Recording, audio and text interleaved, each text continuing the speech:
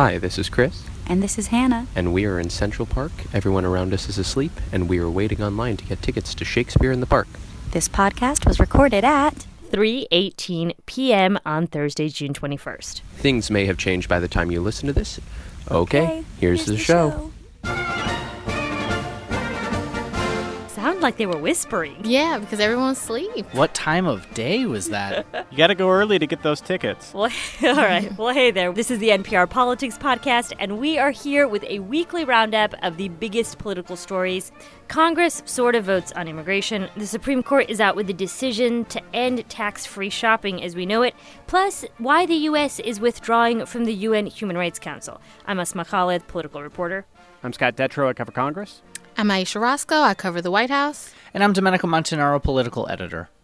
Well, it has been a whirlwind of a week around immigration. We've actually already done 2 podcasts on the topic. The first one about the Trump administration's policy of separating kids from their parents at the border. And then we did another podcast on the reversal of that policy. But that means that a lot of immigration decisions are sort of being left in limbo. There's a lot that's still really undecided. And Congress was supposed to be voting on some measures that would offer some clarity on that. So, Scott, what happened? You're up on the Hill. Yeah, the focus today in Congress is not as much on the family separation, though that's certainly hanging over everything and continues to, but on yet another attempt to pass a broad bill that provides some sort of permanent protection for people in the Deferred Action for Childhood Arrivals program, and also does a lot of the stuff that President Trump wants to see with any bill doing that. A lot of money for a border wall and border security, and big changes to legal immigration. Now, as we talk right now, the House just took up a very conservative immigration bill, and it failed by a pretty wide margin. Mm-hmm. They were supposed to vote on a second bill crafted with House Republican leaders backed by President Trump that would do all of the things that the president wants to see. That vote has now been delayed until tomorrow. We were already really skeptical that this bill would have enough votes to pass, and delaying it by a day is a sure sign that right now it does not have enough votes to pass. I feel like this is sort of deja vu because we constantly have heard in the last few months about immigration votes potentially coming up. They're obviously often not being Democratic buy-in for some of these pieces of legislation. And Scott, what you're describing sounds exactly like that same situation. It is the exact same dynamics that have tanked every previous effort to do some sort of fix for immigration. Most of those efforts have failed before they've gotten to the floor. The best parallel is a Senate vote that happened earlier this year where only 39 lawmakers voted for that bill. And here's the problem. The president is insisting on these 4 pillars as he talks about it, and they are very hard to square with each other and get people on the same page for all of them. Aisha, just remind us again real quick what those 4 pillars are that we constantly are hearing about that Donald Trump says he needs in any piece of legislation that he will sign. So there is the permanent protections for the Dreamers. Then you have the visa lottery, which President Trump hates. He wants to get rid of it. Then there's the issue of border security and possibly border wall.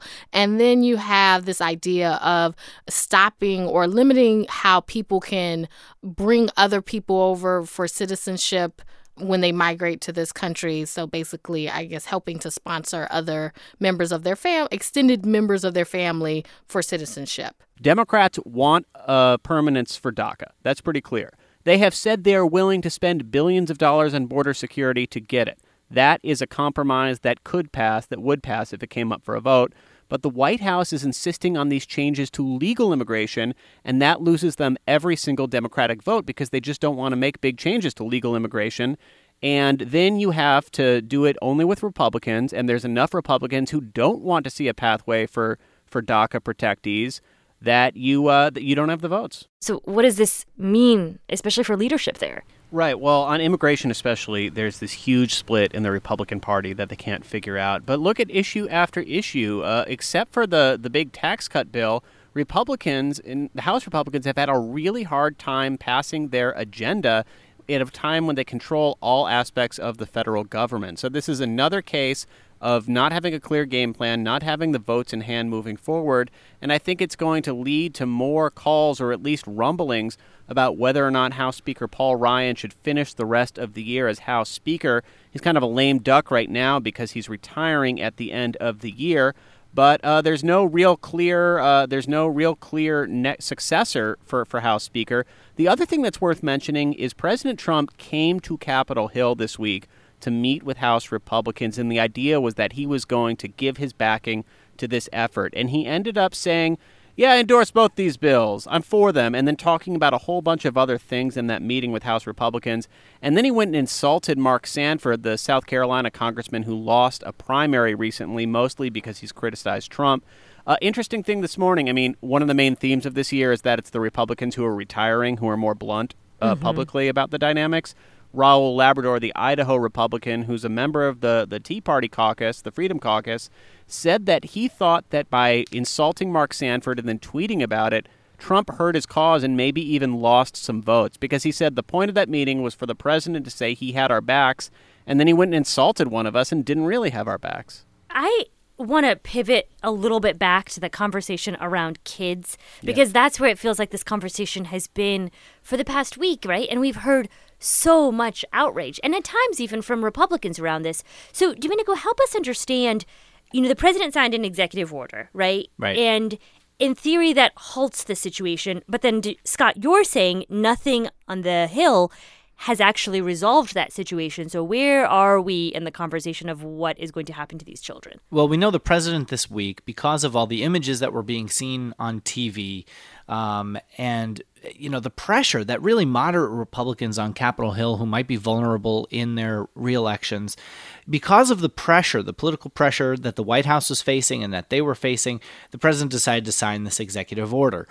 But when you dig into the executive order, there's still a potential problem here. And under one of the clauses, it says that the Attorney General will file a request with federal court to modify the settlement agreement in Flores versus Sessions. Now, the Flores settlement was done in 1997. It was a 12-year process to even get that settlement in. It was a class action suit that was looking at the rights of detainees. So what they wound up settling on eventually was that you couldn't hold children for longer than 20 days in detention. So the problem here is that if you're going to have families together, unified, and you have children in detention, you still can't hold those children for 20 days. You can hold the adults who are, being prosecuted with, a misdemeanor for crossing the border illegally. So what the Trump administration did, what President Trump did in this executive order, is the rest of that clause says that they want to be able to, because of present resource constraints, that they want to be able to detain alien families together throughout the pendency of criminal proceedings. In other words, they want to be able to waive the 20-day rule and hold them indefinitely if that's what it comes down to, essentially. And that's all, it sounds like, in limbo in terms of its legality right now. Oh, absolutely, because that's going to wind up having more lawsuits that are pushed through in the same way that the Obama administration had to deal with lawsuits about its family detention centers because of the very same issue. So, Scott, were any of the bills that were introduced today at all trying to resolve that issue? Yeah, both of the Republican bills had language in it that would change the rules, lift those 20-day bans, and allow families to be housed together. You've also seen similar efforts being talked about in the Senate, though it seems that the president signing that order changing policy really slowed down the urgency. Senate Republican leaders have been talking about passing something this week. I think that conversation is off the table for now. So these children have been held in essentially shelters, right, in many places, specifically kind of around the border. And today, the First Lady, Melania Trump, visited two of these facilities in Texas. And Aisha, you've been following this a bit, right? So give us a sense of what she went down there to do, and did she have anything to say as it sort of related specifically to the policy? So the First Lady did go down to Texas today, and she said, or her office said, that she went down there because she wanted to talk to the people working there and see for herself exactly what is going on. The workers or the children? The workers and the children. She wanted to thank the authorities who have been working on this issue and the officials who have been working on this issue, and she wanted to see the children for herself. So she did go. Her spokeswoman, she said that the First Lady had said she wanted to go down and visit herself, that basically this is all the First Lady. Lady. And she also talked about how the First Lady supports the reunification of these families, because that's a big question right now for the children that have already been separated from their parents. How do they get back? How do they get back together with them? And so that's part of what they said that the First Lady is focusing on, and that what the First Lady wants. To me, it was also a really striking image of a desire to sort of soften the conversation, which I think has become so polarized in recent days. In fact, I was talking, to some Republicans who had some qualms about how Donald Trump was navigating this space. And he really did get a lot of heat around this particular issue compared to some other issues that have not been as polarized. And I've been taken by Melania has not been front and center as a First Lady. That has not been her MO. But on this issue, she did decide to step out and to put out a statement before the reversal, saying that she felt like something could be done. Now, people could read different things into that, whether she was actually contradicting her husband or not. But she did say she didn't like these images of these children being separated. And now she took the step of going down to the border. I do think that it's interesting that it's kind of being put on the women, kind of Melania and Ivanka, to moderate President Trump. To sort of soften the image. Right? And so it does kind of play to this kind of, it plays to this idea of women, I guess, because we have a uterus that we have to that we have to soften, take care of the children. Yeah, and it does allow President Trump to say, "I'm tough, but Ivanka and Melania were talking to me, so I kind of took this step." But although President Trump did, in all fairness, say that he didn't like these images either. Well, speaking of images, I feel like we should point out that the obvious image. all of those goals that you're talking about right there might be a little overshadowed in the end because of a fashion choice that Melania Trump made. Would you call it a fashion faux pas, or was it intentional? Well, we don't here's the know. You should problem. explain don't it. know. Actually, Scott, You're the Scott, fashionista. Okay, Scott, first Asma. explain the attire. The and choice the problem of attire. here, I think, I made it to mid-June, so I'll consider this a win, but I had made a New Year's resolution as a journalist not to talk about optics at any point. Like, that was bad optics, because often I think that doesn't really mean anything, but this is a case of bad optics. Melania Trump wore a jacket on this trip that on the back reads in all caps, white paint, "I really don't care. Do you?" So we should describe. This is a Zara jacket. It costs, I believe, $39. Yes. One of the more price-accessible items that Melania Trump has It's a green featured. kind of It's military green, kinda style camo. Yeah, jacket. military, I shouldn't say military, camo. Yeah. military style jacket. And she wore it, and it should be pointed out, she wore it on her way getting onto the plane to go to Texas. Here in D.C. So she wore it in D.C. She did not wear it in Texas. Her spokesperson said, basically, this is just a jacket, and she hopes that people will not focus on this. They'll focus on the reason why Melania went down to Texas. So what's your she take, said- Aisha? What I will say, and this we talked. We were just talking about this right before we turned this on. Yeah, we were talking about this. Any First Lady wearing a message or words on her jacket, it's going to be scrutinized. There's no way that's for anybody. And so it's just for a First Lady, everything you do is scrutinized. And so particularly if you have words on your jacket that says, "I don't really care," that's going to get attention, and this is such a sensitive, emotional issue for people. It has been, for people, it's gut-wrenching when you're talking about separating children from their parents. So to have those words on that coat, it is going to distract from whatever she was trying to do down there. Asma, you said, is it a fashion faux pas? It's a political faux pas. Yes. I don't know, you can't quote me on the fashion stuff, but you can quote me on the politics. And I can tell you, like Aisha just said, you wake up in the morning, you're going down to send the message, presumably to the country, to your husband, to say that you should care. Right? You should care about these children. She took a measure of credit. The president gave her a measure of credit for changing this policy. And then unintentionally, let's give her the benefit of the doubt, unintentionally wears a jacket with a message that says, "I don't really care. Do you?" That is just, it just doesn't. It's just mind-boggling. It is perfectly possible that maybe this was something that was maybe a troll of the press saying, I don't really care what you guys think or something like that. I mean, it could. We don't know what if it was intentional or unintentional, or whether it was some oversight. There's so many things that could be read into it. But regardless of whether it was intentional or unintentional, it seems that to some degree it overshadowed some of the very good intentions it seems she had in going down to Texas to meet with these children and meet with some of the workers at the shelter. And that's not the message, certainly, that her staff or the Trump administration probably wanted out of this trip. All right, we're going to take a quick break, and when we get back, we're going to talk about why the U.S. decided to leave the UN Human Rights Council and why you may pay a little bit more if you're shopping online. Maybe.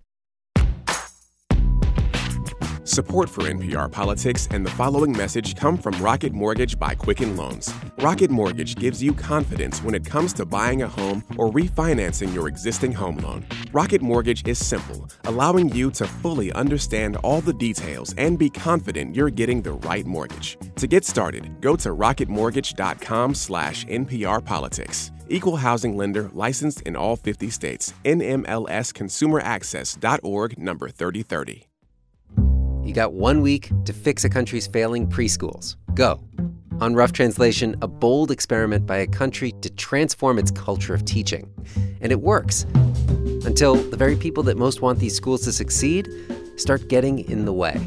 Rough Translation, wherever you get your podcasts. All right, and we are back, and one really good way to know that it is summer in a newsroom is when it's 10 a.m. and reporters are all huddled around a computer, constantly refreshing the SCOTUS blog, and that is what was happening today. We have still got a lot of major decisions from the Supreme Court that are going to be trickling down. Today, we got one that affects taxes and online shopping, two things that I feel very strongly about. Domenico, you have been keeping a close eye on a number of these Supreme Court decisions, so why don't you start by just explaining what was specifically decided this morning? Every time you're refreshing SCOTUS blog, you're like, oh, this thing came out. And then you're like, what does that mean? So everybody has to take a pause. But it actually made 4 rulings today, 3 of them fairly narrow. One of them will affect a lot of people. The Supreme Court ruled that states can now collect sales taxes from online retailers on consumer purchases. So the decision, this really overrules something that had been some decades old precedents. There was one in 1992, one in 1967 that went all the way back then, and said that if a store was not in a state, like if there wasn't a brick and mortar store, that a state couldn't charge that retailer sales taxes within that state. You know what I mean? So you've got now the online world has completely upended that. And that turned into this 5-4 decision where they overturned the precedent. Justice Anthony Kennedy was the one who wrote this decision. And this, I should say, by the way, was not your usual 5-4 split. They had very different reasons for doing this rather than just conservative liberal. But to sum it up, Kennedy said the internet's prevalence and power have changed the dynamics of the national economy. And really, states stand to gain billions of dollars with this ruling. Domenico, I'm shocked that a Supreme Court ruling from 1992 was really out of date when it came to the internet. Well, think about 1992. Do you guys know what year Google came online? I'm 96, 7? I think it was actually 2000, which is kind of amazing, like 99, 2000, around then. But I remember being in the newsroom of my college paper when one of my deputies on the sports desk said to me, have you tried this thing called Google? And, in my usual skeptical, dismissive Debbie Downer way, I was like, that's ridiculous. You were like, nah, man, I'm all about Lycos. Give me a break. No. Go to the library. Ask Jeeves. You can't ask Jeeves. Ask Jeeves was awesome. Wait, but I kind of want to I'm typing in Ask Jeeves right now to see if it still If exists. it still exists. So, guys, can I share? It does. So I want to share something. So in a former life, I guess, Scott, you and Domenico know this. So I covered 2016 and then I stepped away for a bit. And so in the past year-ish or so, I was a tech reporter up in Boston. And one of the big companies involved in this decision is Wayfair. I don't know if you know much about Wayfair. They sell online. It's basically an online outlet for furniture, lighting, other such household goods. And so I actually covered this story quite a bit in that previous life, in part because Massachusetts was wrestling with this very same question. And this is what's happened, because this had never been dealt with on a federal level. You saw this ad hoc pattern of states trying to figure out ways in which they could collect tax revenue because there was millions, technically being left uncollected as tax revenue. In fact, the National Conference of State Legislators had estimated in 2015 states lost roughly $17 billion in uncollected taxes because of electronic sales. I mean, that's a huge amount of money being left on the table. And if you think about it, like you might go, I don't know if you're a big online shopper, but say you go to like overstock.com and you buy something. Chances are when you go to checkout, you don't see, it'll just say like sales tax 0 if you pay attention that much when you're checking out. You are supposed to independently calculate that and you are supposed to pay taxes on it. Oh, really? No one does that because it's just sort of no one does that. And so what's maybe we shouldn't admit that. The IRS is going to come calling. So it's not something that is generally done. And so as a result, the sort of outlet that would be collecting this ought to be, Wayfair.com or Overstock.com or all of these other companies. They should be the ones collecting it. But to your point, Domenico, that wasn't happening, and this fundamentally changes it. This makes them do it. Though Amazon had been collecting for stuff that it sold directly, right? But also Amazon, correct, yes. has a lot of these big, these warehouses in a lot of these states, which means that they have a foothold in those places. And, instead of sort of trying to fight that they're not a brick and mortar store, they just pay it. They sort of embraced that idea too then, and then established a brick and mortar presence in a lot of states. And so does this mean when I'm buying like baby bibs and all that stuff kids stuff that I'm buying online, am I going to have to pay more for that? Or what does this mean? So it depends. I mean, in theory, to Scott's point, Amazon's been collecting sales tax. They kind of just embraced this idea because they had brick and mortar locations in dozens of states as it was. So a couple years ago, Amazon was like, okay, fine, we'll just pay it in all the states. But if you're a big Wayfair shopper, which was one of the companies that was introduced here, you want to buy a sofa, say that sofa costs $800, you will now be charged sales tax in a number of states. It depends. Again, the state has the right to collect it, right, Domenico? That's the change. It's not like an obligation, but if you're a state, I feel like it'd be pretty foolish to not start collecting this money. I mean, they're the ones who sued for it. I mean, South Dakota is the one who went to court over this because they felt like they were losing all that revenue. This is a big deal for state governments because especially in Republican-controlled state governments where leaders are not that jazzed to raise taxes, every budget cycle is a desperate search for new revenue in some way or another. That's why a lot of states over the last decade have slowly expanded gambling in order to get extra money that way. So this is suddenly a ton more sales tax that states can collect. That's a big deal for state budgets. So I have one final thought here, and that is that this decision was made by the Supreme Court.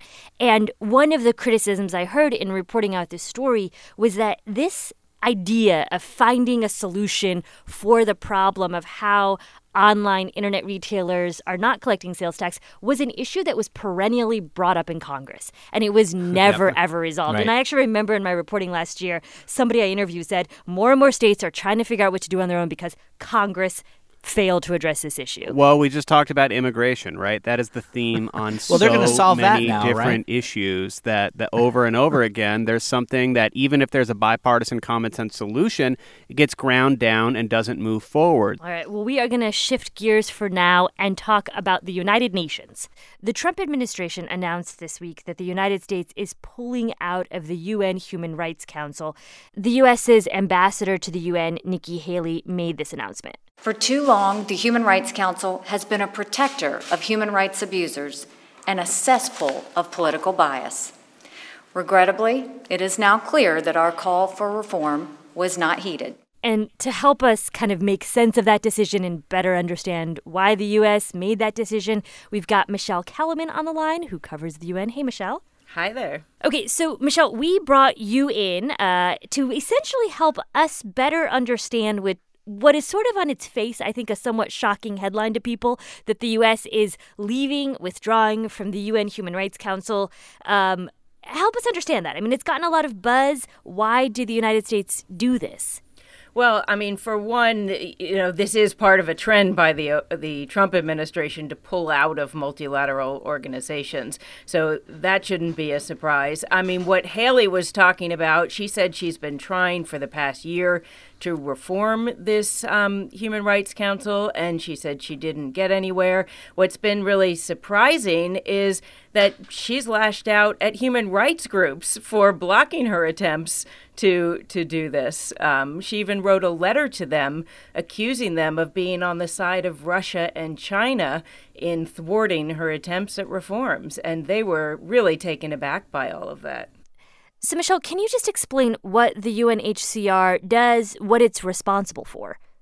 Well, it's the main human rights body for the UN system, and so they bring up a lot of different issues. They have special rapporteurs on a lot of different topics. Iran, for instance, that was a big win for the Obama administration when they persuaded the council to appoint somebody that specifically focuses on Iran.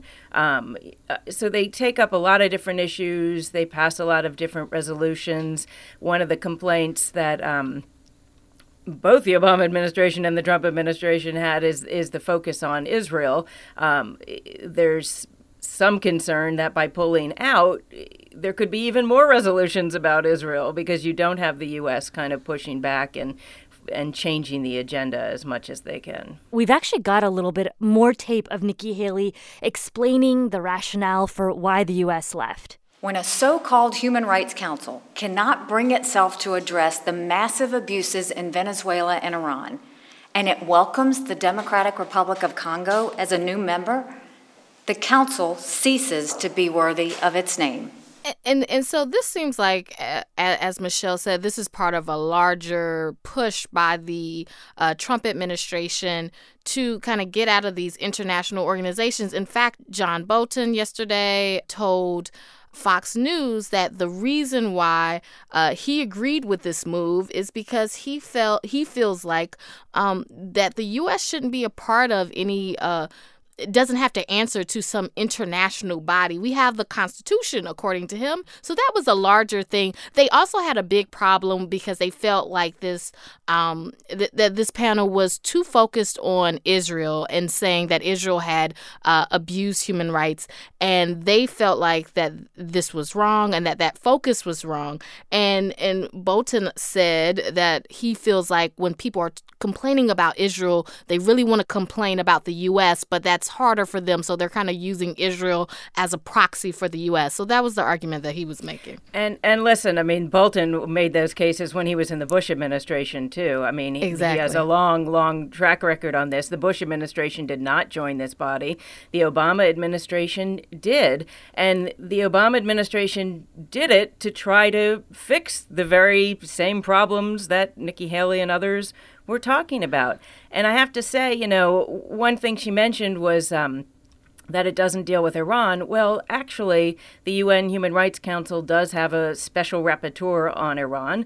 And I talked to an Iranian activist who said, it's important to have something like that because it has more weight. It's harder for Iran to dismiss criticism from an international rapporteur that's backed by the international community. It's easier for Iran to dismiss complaints coming from Washington. Michelle, some people were bringing up the fact that the head of the Human Rights Council had actually criticized the Trump administration for its immigration policy. How much of that has been part of the discussion, or is that just dismissed as just coincidental? Well, it was pretty terrible timing on the part of Nikki Haley and Secretary of State Mike Pompeo, who, by the way, jointly announced this move, and neither of them took questions after it, kind of avoiding the limelight on that issue of migration policy. But, U.S. officials say this has been in the works for a while, so they tried to downplay any link to that. On the other hand, Pompeo did say, we're not going to take any lectures from hypocritical organizations. He made that announcement while he was talking about withdrawing from this. I should also say, the council is in session now in Geneva, and one of the things they're talking about is a report by a special rapporteur on extreme poverty, someone who came to the U.S. to look into that and had a pretty damning report talking about things like tax cuts exacerbating income inequalities in the U.S. Good luck with that one changing for him. Again, the U.S. does come under criticism at these international bodies.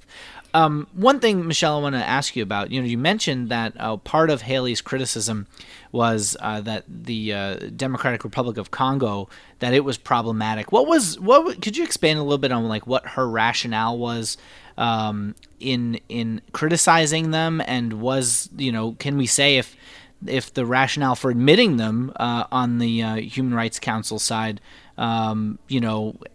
means that maybe her criticism was unfair, or how does that play out?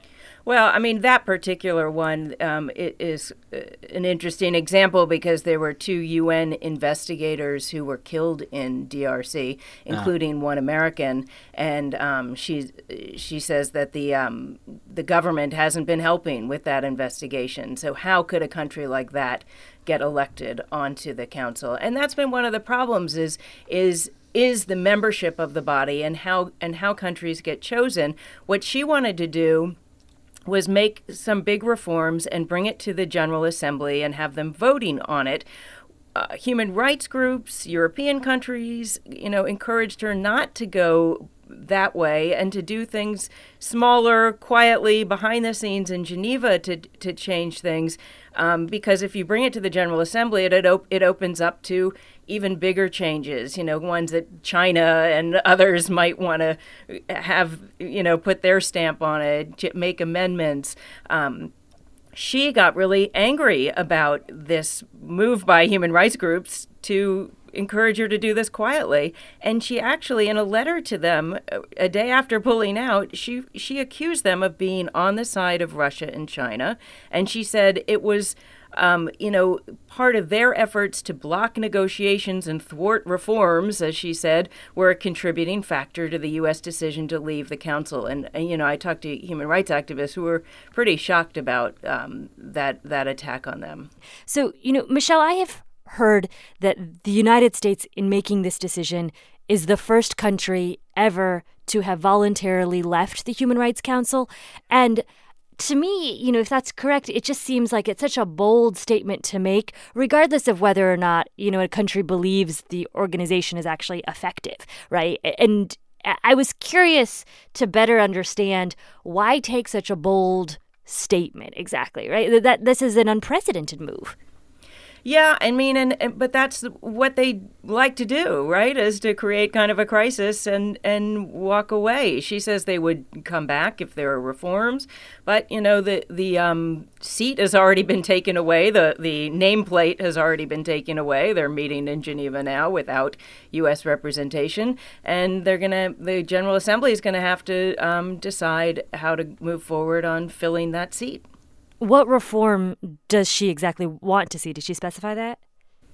Well, they wanted changes on how you can become a member because, countries like Venezuela, for instance, is a member. And because it managed to block any discussion about the crisis there. So is it a good thing that they're leaving because they were concerned about these people, or they were concerned about these countries that have human rights abuses who have been a part of the council?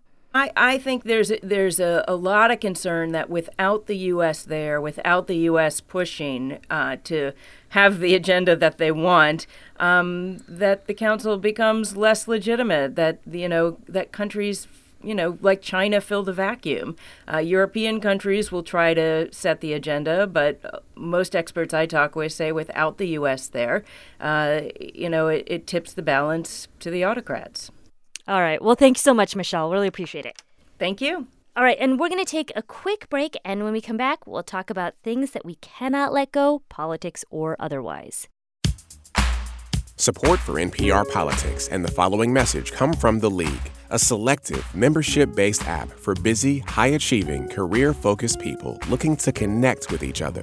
The League is your hub for all things social. Date someone new, find your soulmate, make new friends, or discover exclusive events going on in your city.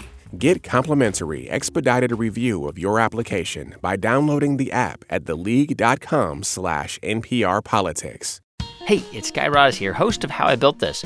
And on our latest episode, how Chip Wilson turned workout clothes into a fashion statement.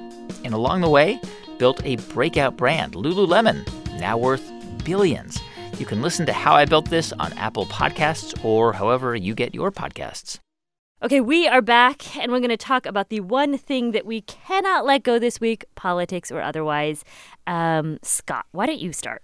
So, big shout out to Kelsey Snell for my Can't Let It Go for this week. It has been a very busy week on Capitol Hill, as it has been a lot of cases, but this week in particular, Kelsey and I were both running all over the place all week. And then at one point during a very brief down period, Kelsey tweeted a link to this website, explore.org, that has live cams of all these different nature scenes and animal scenes. Kelsey, I guess, is a big fan of the site. I had not heard of it before, but she tweeted a link to a live cam of a senior dog center in Tennessee called Old Friends Senior Dog Sanctuary.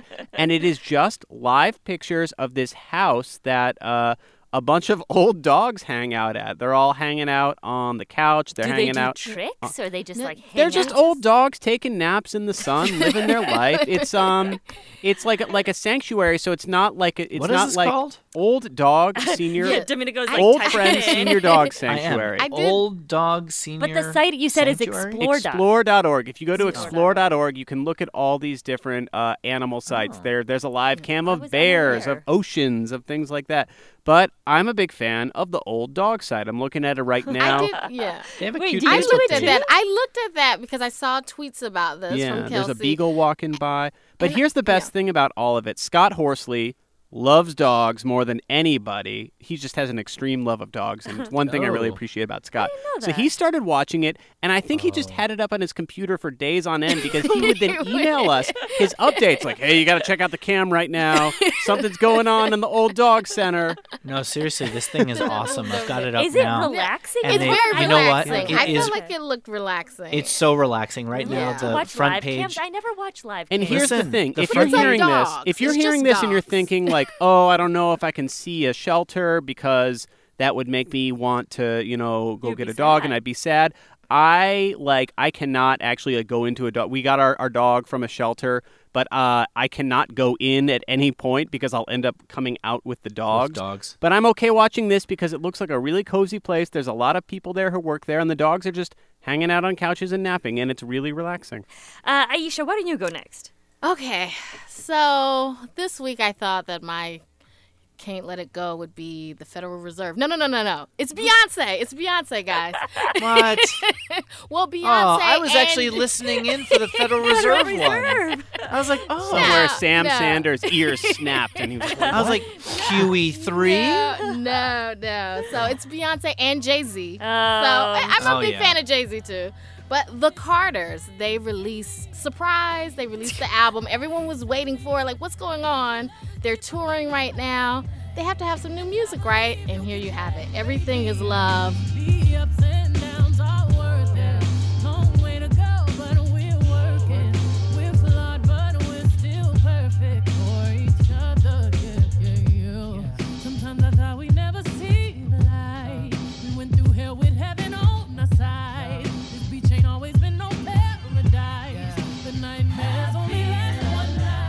I really like the album. I'm I feel older. I'm not that. I guess I'm not that old, but I'm not young. I'm not in the clubs anymore. But I do like Anymore. but not anymore. But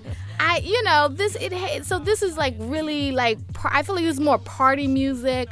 I did love Lemonade. I feel like that more spoke to me on like a soul level. But I do like this. I feel like it's party. It's fun. It's upbeat. It's summer. So that's what I like about this. Yes. Well, you can't see my eyebrows right now, but I've been making faces at Aisha this entire time.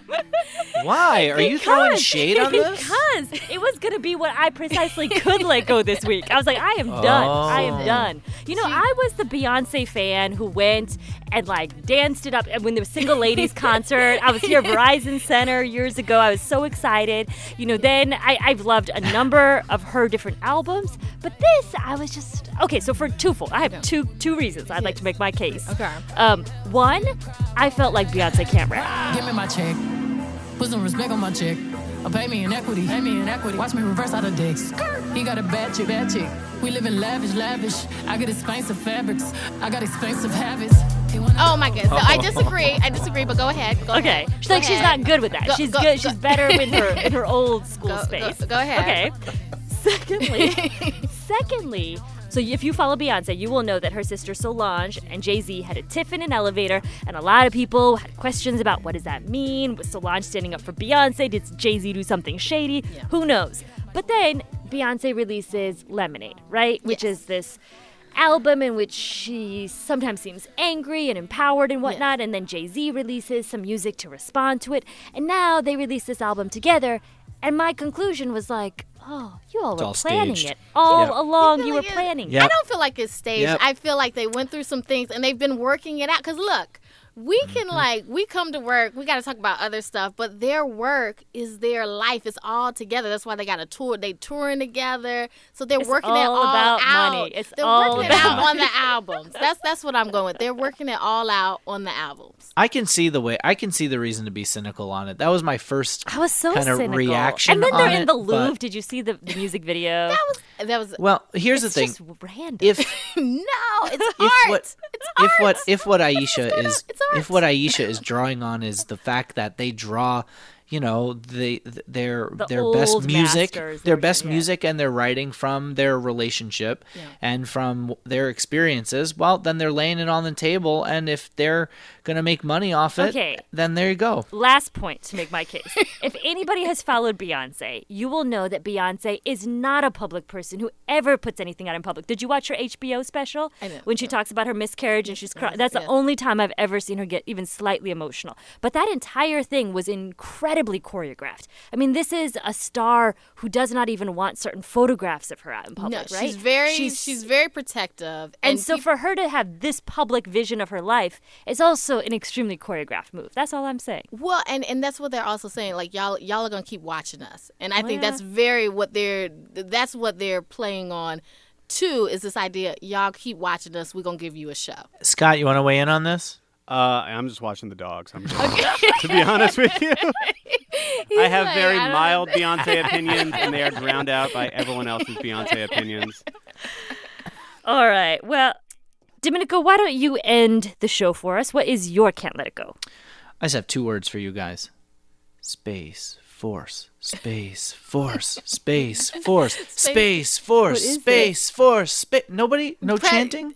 Space Force. Oh, we were supposed to... Force. I don't understand. They're going to it's like chant you're with speaking me. a different language, Domenico. Space Force. Oh, I didn't know we were supposed to join in. What is this? Space Force. I feel very so out of touch. on Monday, President Trump, that was this week, by the way, Monday. Yes. President Trump decided to announce before the National Space Council, quote, when it comes to defending America, it is not enough to merely have an American presence in space. We must have American dominance in space. Okay. So important. I'm hereby directing the Department of Defense and Pentagon to immediately begin the process necessary to establish a Space Force as the sixth branch of the armed forces. I did hear that.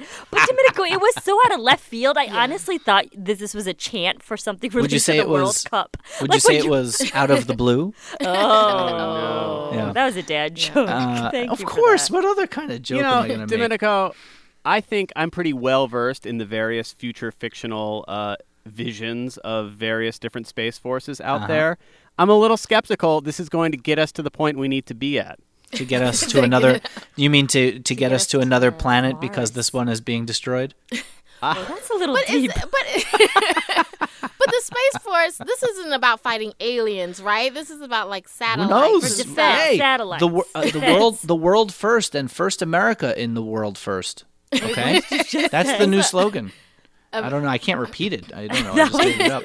But Yeah, I mean, look, my favorite part of this event on Monday was President Trump looking around in the audience for General Dunford, who is the chairman of the Joint Chiefs of Staff, okay, looking around for him because he says to him, okay, you're going to take this up. He finds him in the audience finally and says, you're good with this command, right? Basically. Domenico, President Trump, more than anything else, likes to point out areas where he succeeded, where President Obama failed, Right. I think this is another opportunity. There was a Star Trek fan in the White House, Barack Obama, and he did not create a space force. President Trump did. So we are one step closer to Starfleet, and it's because of President Trump, not President Obama. I saw what you did there. I said they're one step closer, huh, Scott? There's a Neil Armstrong biopic coming out this summer. Is that what that Ryan was? Gosling. That's what it was. Yeah. Oh. All right. Well, on that note, let us wrap it up for today. We will be back the next time there is any news that you need to know about. And in the meantime, our email address for your comments, questions, and timestamps, those are the little blurbs at the beginning of the show, is nprpolitics@npr.org. You can keep up with our coverage on npr.org, NPR Politics on Facebook, and, of course, on your local public radio station. I'm Asma Khalid. I cover politics. I'm Scott Detrow. I cover Congress. I'm Aisha Roscoe. I cover the White House. And I'm Domenico Montanaro, political editor. And thank you for listening to the NPR Politics Podcast.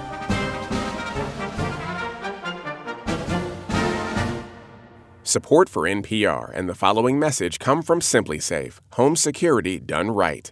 The New York Times Wirecutter calls SimpliSafe the best home security. SimpliSafe is thoughtfully designed so you can blanket your home with protection and never notice it. There are no contracts, and CNET, the Wirecutter, and PC Mag all name it their top pick for home security.